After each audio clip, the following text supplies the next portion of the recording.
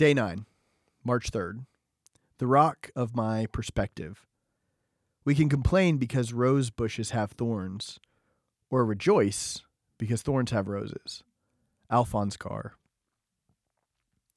When our lives are built on the solid rock of Jesus, we start to change our perspective. We start to be aware that things are not what they seem. What we think and how we feel may not reflect reality. God has a view of the world that is bigger than ours, and we need to learn to think with the mind of Christ. Philippians 2:5. We may not recognize the name Margaret Rose Powers, but more than likely we have read her famous poem, Footprints.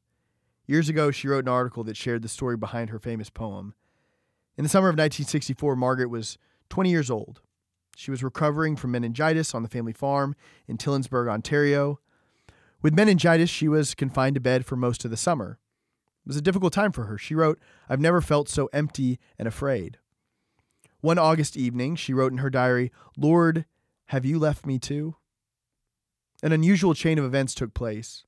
Her brother invited her out to dinner, hoping to cheer her up. On their way, they ran into one of his friends who asked to join them. Later, the man who joined them for dinner, Paul, would ask Margaret out on a date. Months passed, and in early autumn, Paul asked Margaret to marry him. They went for a walk along the shore of Lake Erie. The waves hissed into bubbles at our feet, she recalled. Paul stopped suddenly and pointed back at our tracks in the sand. "See our footprints, Margie? On the day we marry, they will become like one set, not two." That night, the image of footprints stayed with Margaret. She could not sleep, so she began writing in her diary, "Dear Lord, I finally prayed, where are you now when I need you so badly?" Then, as if in a dream, she wrote, "I saw a story unfolding in my mind's eye.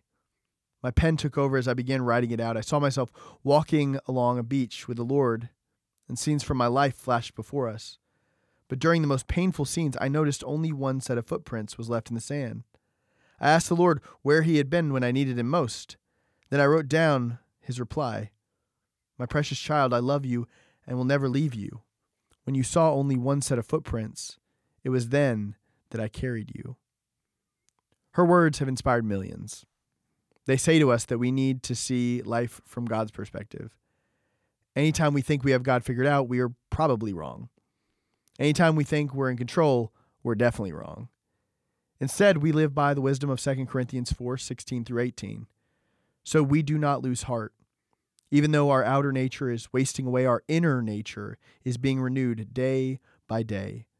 For this slight momentary affliction is preparing us for an eternal weight of glory beyond all measure, because we look not at what can be seen, but at what cannot be seen. For what can be seen is temporary, but what cannot be seen is eternal.